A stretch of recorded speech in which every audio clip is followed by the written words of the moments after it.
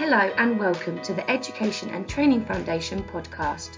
In this episode, one of our area relationship and development leads, Rosemarie D'Ambrosio-Winter, speaks to Toby Osborne, Digital T-Level Lead at Ferndown Upper School, about how the ETF has supported him and his staff so far, his top tips for other providers preparing for T-Level delivery, and his recent Silver Pearson National Teaching Award for Digital Innovation.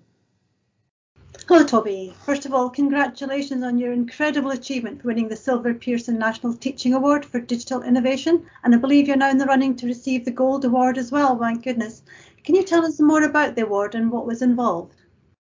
So lots of schools across the country nominated their staff for various teaching awards. I was nominated by my head teacher for this digital innovation category, which was quite competitive this year considering all the digital innovations that lots of schools have had to implement due to the pandemic. But I was nominated for the work that I've done at my school in improving and enhancing the digital technology department. So we've secured nearly £250,000 in funding for resources, improving the facilities, increasing uptake onto digital technology courses 400% in 3 years, and then project work including extracurricular activity program to improve aspirations to digital technology by particularly girls was our first target, sort of to try and increase the number of girls who want to choose digital technology and increase that to 40%, whereas before it was only 1%. So that's had a huge impact, as well as getting the students involved in lots of extracurricular activities and obviously supporting the school in their delivery of education over the pandemic over the last 18 months. That was a factor in it too. And then during the same time period now, rolling out T-levels and trying to create and launch a brand new digital T-level curriculum in our sixth form, ready for first teaching in 2022. So lots of different things.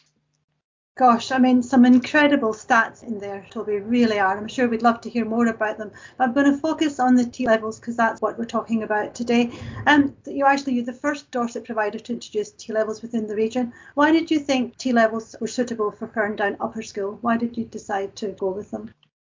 Well, in our area, there isn't much choice for technical education courses. There is some, but we firstly thought that this is an opportunity to broaden that choice for students in our area. We chose digital because that's a department now that's going strength to strength, and it would replace in part of a current vocational offer that we offered in IT.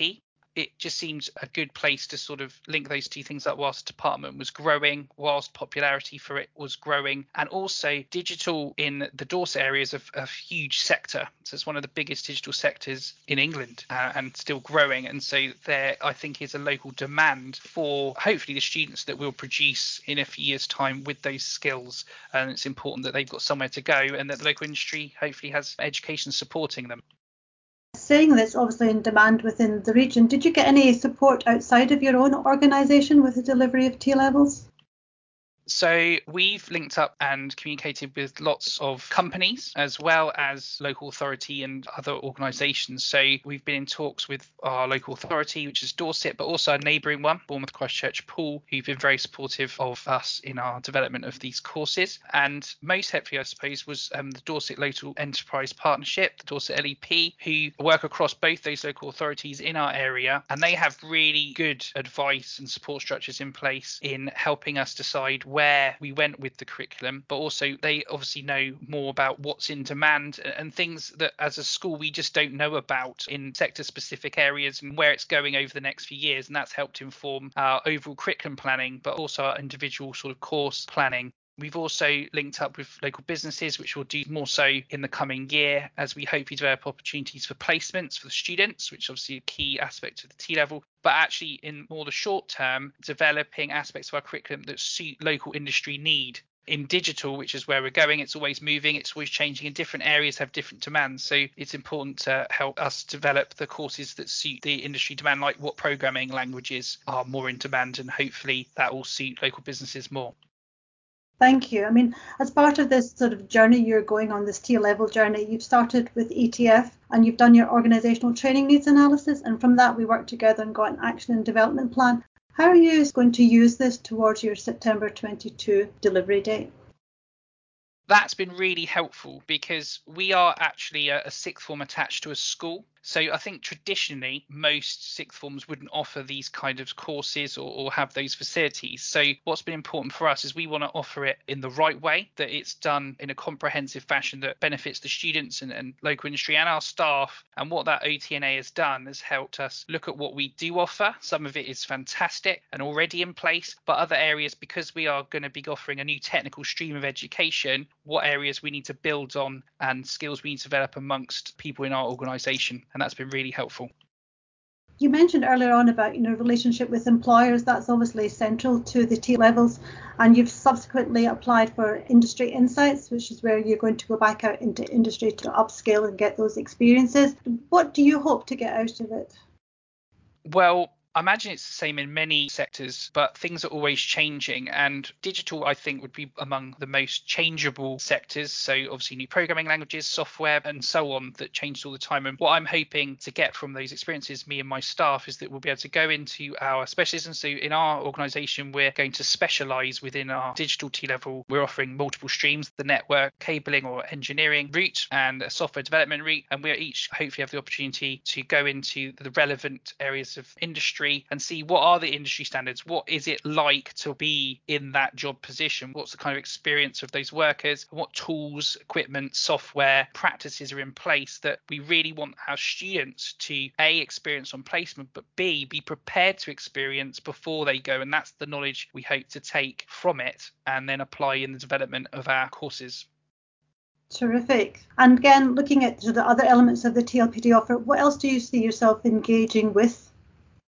So the staff that are working on it, including our governors, have worked through some of the courses offered through the ETF T-level specific. So as assistant head in my school, I've been ensuring that I've completed the leadership aspect ones, as well as all the way down to the classroom practitioner level, because I'm still teaching. And then what's good about it is that different people in our organisation have been able to access a different combination of that suite of courses that suit their needs. So our governors have done the governors and the leadership specific routes, and then my classroom teachers have done the one specific for them. And what's really useful is it's broken down in such a way that, for example, pedagogy and teaching for assessments, well, that's something our school does really well already, so we don't have to spend time on that. But there would be some centres that aren't used to terminal assessments and that way of teaching, and they obviously could spend time on that. So it can be quite personalised, which is quite handy. Brilliant. So finally, what would be your 3 top tips to other providers who are like you are getting ready to deliver T levels? The first one's plan ahead. So when we first heard we were granted the ability to teach the T-levels from 2022, that was back in March 2020, just before the first proper lockdown happened. I thought, well, why do we have to plan so far ahead? But now I realise why. One, as a centre that doesn't normally offer that, we definitely have needed that length of time. But in terms of planning ahead, you need to look at what is locally in demand in terms of skills, what kind of offers of placements and support can those organisations, both local authority-based ones or specific companies, what do they need? What's going to be the demand for those T-level routes? The T-level is a whole package for education. The students can only pick one. Is there going to be enough demand? Are other centres doing it? What can we all do as centres across a region to strategically handle that, to make sure that there's enough opportunity for young people whilst making the courses viable? So that's quite a handy thing to do.